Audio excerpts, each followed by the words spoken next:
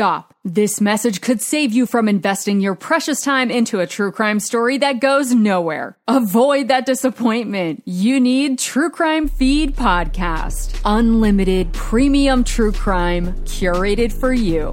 Find out about a female serial dater turned serial killer. The truth about the DARE program. Bizarre black markets, political murder plots, and a school for troubled teens so horrific it could be a Stephen King novel. True Crime Feed sifts through the archives from the past decade to select the best cases and gives you a quick overview sprinkled with a teensy bit of humor, plus a weekly top 3 power ranking for shows currently trending, and lets you know what shows to send down your podcast queue trapdoor. You know you want those thrill chills, so come and get them. Subscribe to True Crime Feed.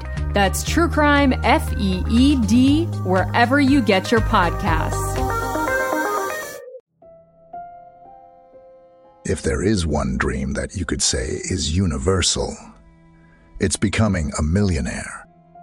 Having all the money at your disposal to live whatever type of life you want is a reality for so few people.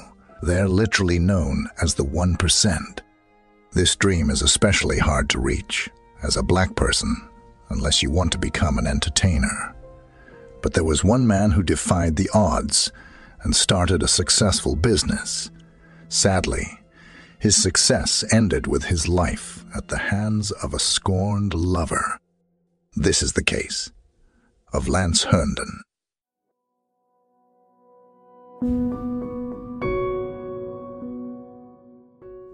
Some say that Lance Herndon came from humble beginnings. He was born into a working-class family in New York City in 1955. At some point during his childhood, his father left the family. His mother, Jackie, was left to face the challenges of being a single parent, striving daily to provide for the family. That is when his mother would make a tough decision. She sent her young child to live with his grandparents. Lance would resume his childhood being raised on their farm in Virginia, where he learned the principles of diligence and discipline. Some believe that this led to his extremely successful future. Following his years on the farm, Lance returned to New York to reunite with his mother. Having a passion for math and science during his youth, he gained acceptance into a rigorous electronic study program at George Westinghouse High School in Brooklyn. Subsequently, he earned a bachelor's degree in computer science from the City University of New York. Upon completing his degree, Herndon made the move to Atlanta, a thriving hub for young black professionals at that time. He founded Access Incorporated, a company he started from scratch. He ultimately transformed it into the premier computer consulting firm in the Southeast. From the very start of his tech career, Lance Herndon was displaying a clear knack for finding success. He established himself as a prominent business figure in Atlanta, gaining massive recognition for his company. His computer consulting firm secured lucrative contracts, including ones with esteemed clients like the City of Atlanta and Nations Bank. At the age of 41, Herndon received a National Service Award at the White House from President George Bush in 1988. His business acumen was commended by former President Bill Clinton during his administration. In 1995, Atlanta Mayor Bill Campbell selected Herndon as one of the city's business leaders to accompany him on a trade mission to South Africa. Being an African American, Herndon was widely known in the minority community for his philanthropic efforts. Those acquainted with Herndon characterized him as both ambitious and driven. Yet he was also recognized for his unwavering loyalty and dependability as a friend. His generosity extended to numerous charitable endeavors, with a particular focus on initiatives benefiting children. However, Herndon had a notable vulnerability: his romantic relationships. By the year 1996, he had experienced 3 marriages and divorces. His last marriage, to flight attendant Janine Price, ended because of his infidelity. Following his divorce, he immersed himself in the dating scene, engaging with multiple women simultaneously. Regrettably, one of these women was Dion Bowe, his unstable girlfriend, who ultimately became the tragic end of his life.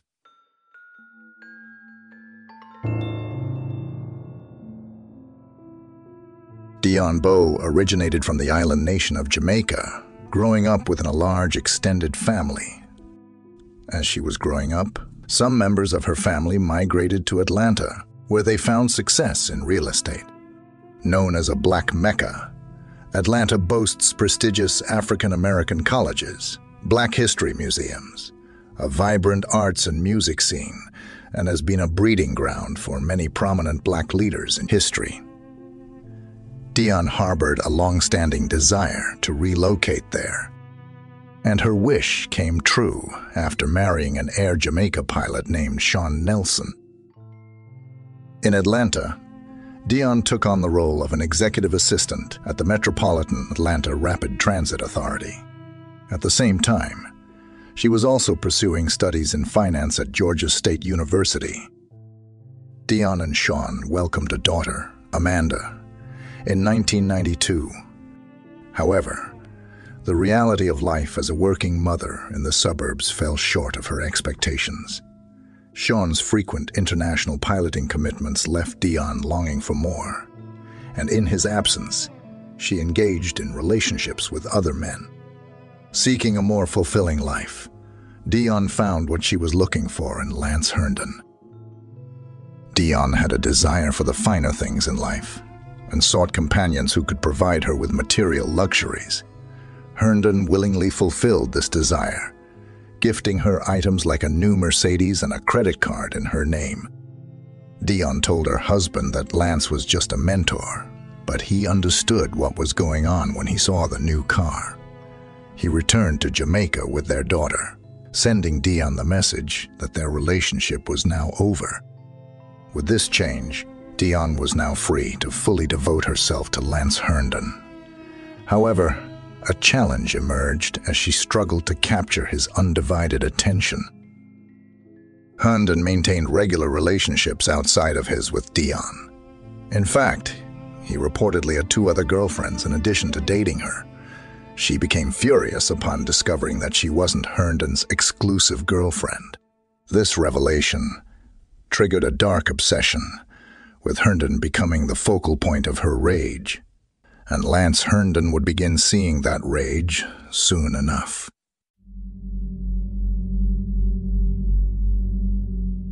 In July of 1996, Dion unexpectedly appeared at Herndon's residence and witnessed him with another woman through the window. Enraged, she pounded on the door, repeatedly rang the bell, and called him several times. Lance refused to allow her entry, overwhelmed by fear, as he had never encountered such a situation before. Dion was apprehended by the police at the scene and faced charges of criminal trespassing.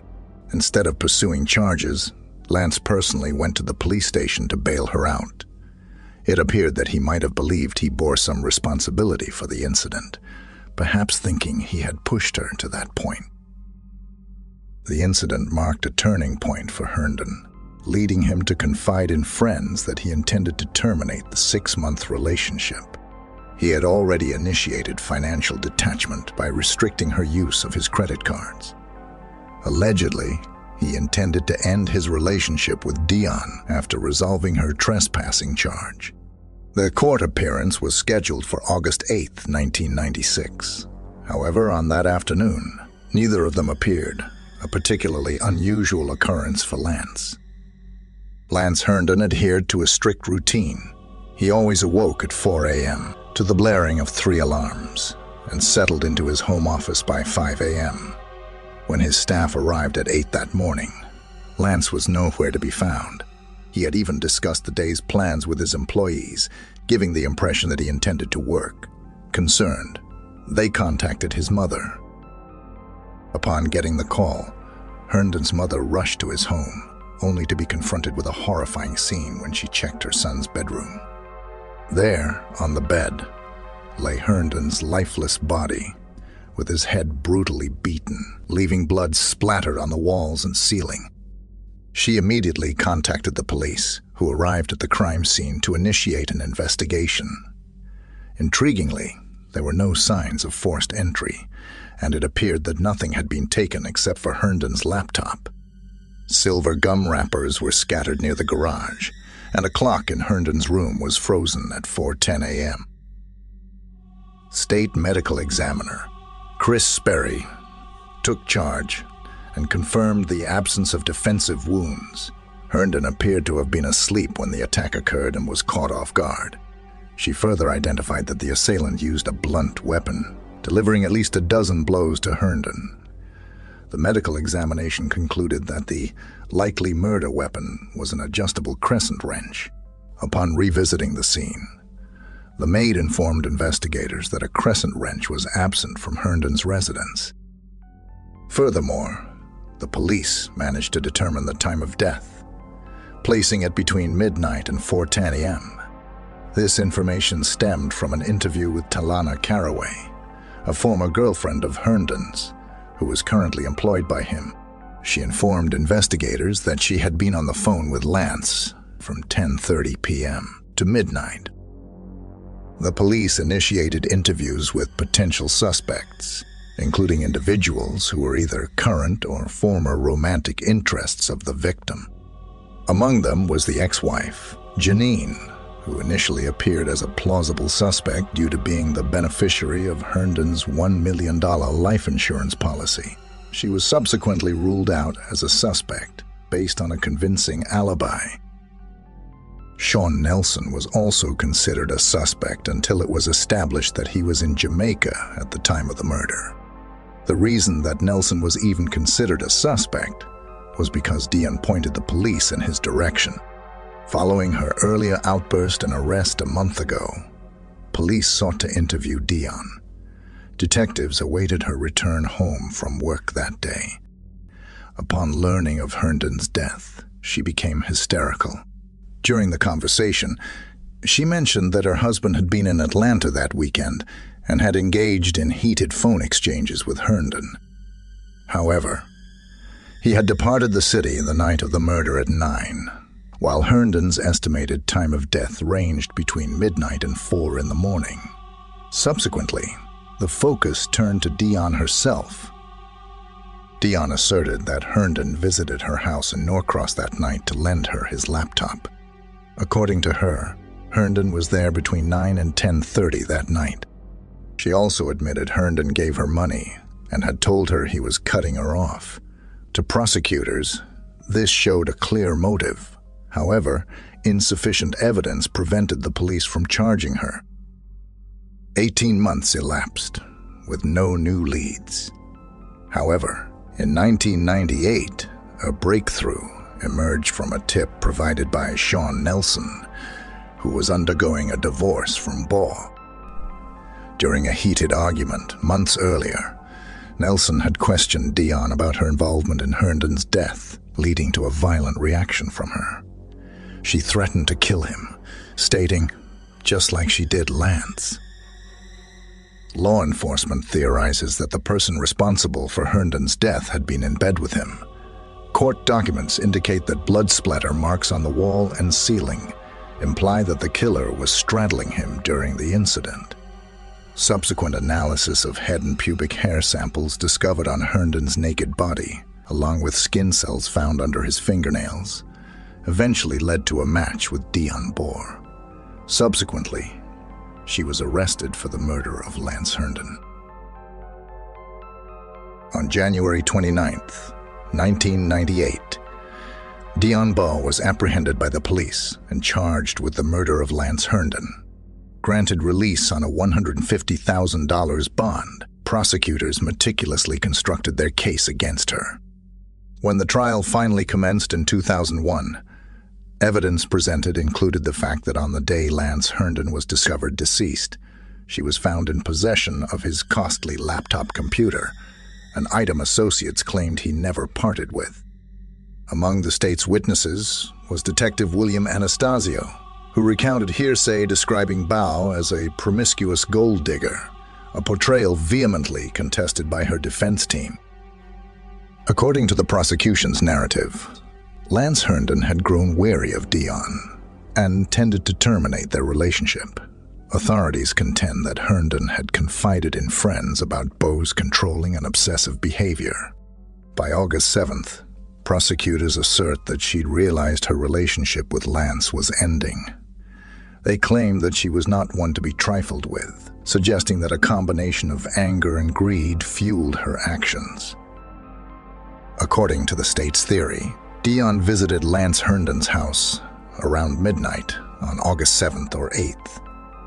They believed the couple engaged in sexual activity, and Dion assaulted him afterward with a large and heavy object. After the killing, prosecutors claim that Dion took a shower to wash off the victim's blood and proceeded to help herself to Herndon's jewelry and one of his credit cards. She allegedly unplugged the victim's alarm clocks to avoid drawing attention. Prosecutors argue that only someone familiar with Herndon's habits would have known to unplug the clocks. Prosecutors point to forensic evidence they claim implicates Dion in the murder. Hair samples from the defendant matched those found in Herndon's bed. Skin found under one of Herndon's fingernails matched Dion's DNA.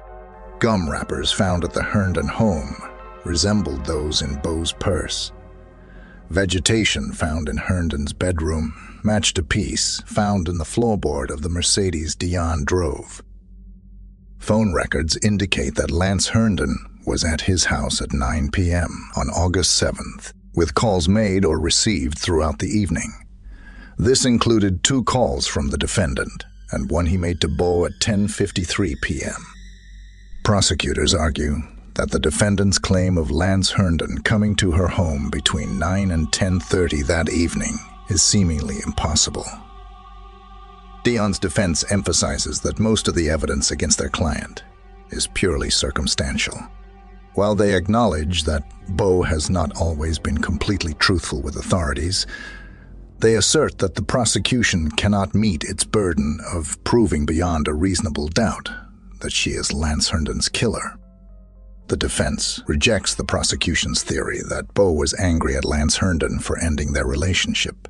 They argue that the lovers continued their relationship after the July 10th incident in which Beau was arrested outside Lance's house.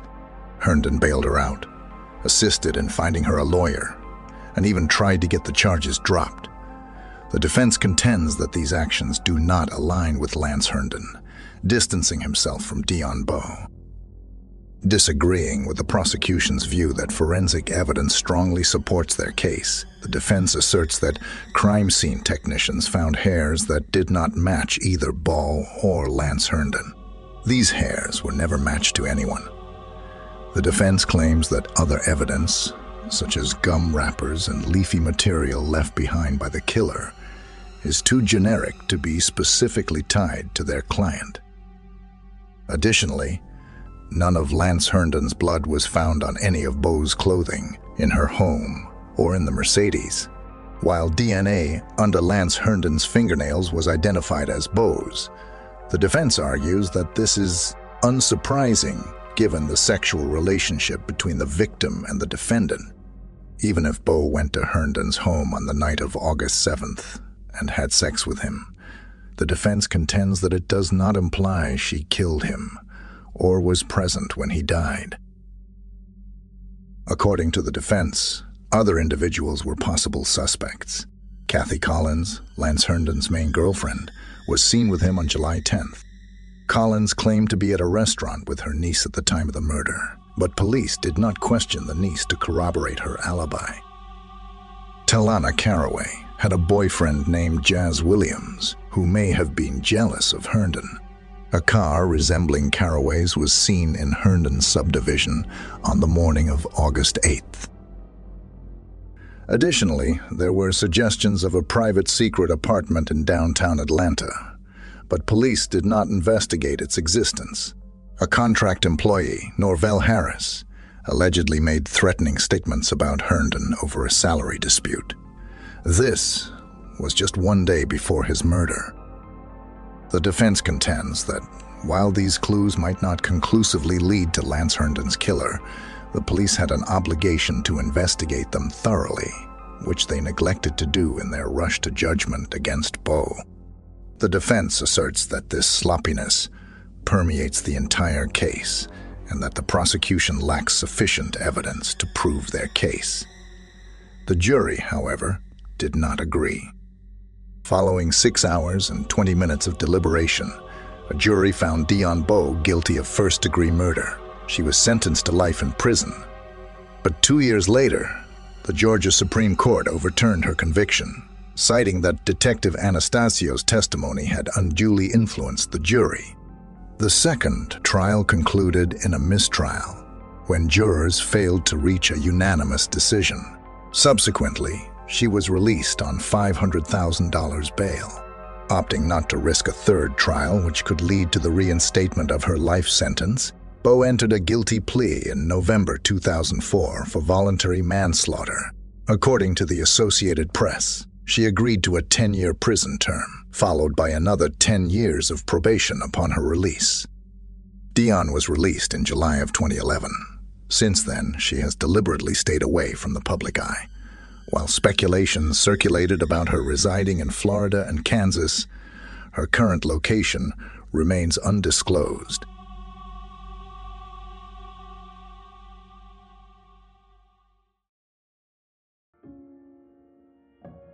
To this day, there are still some who believe that we've never learned the truth regarding the murder of Lance Herndon. Was he the victim of a greedy, scorned lover who wouldn't accept the end of her lavish lifestyle? Or was there something even more sinister at play? One thing that we can all agree on is that his life ended way too soon. Lance was a thriving businessman who defied all odds and obtained the American dream. With Bo pleading guilty, we have to believe that she was indeed his killer. Rest in peace, Lance Herndon.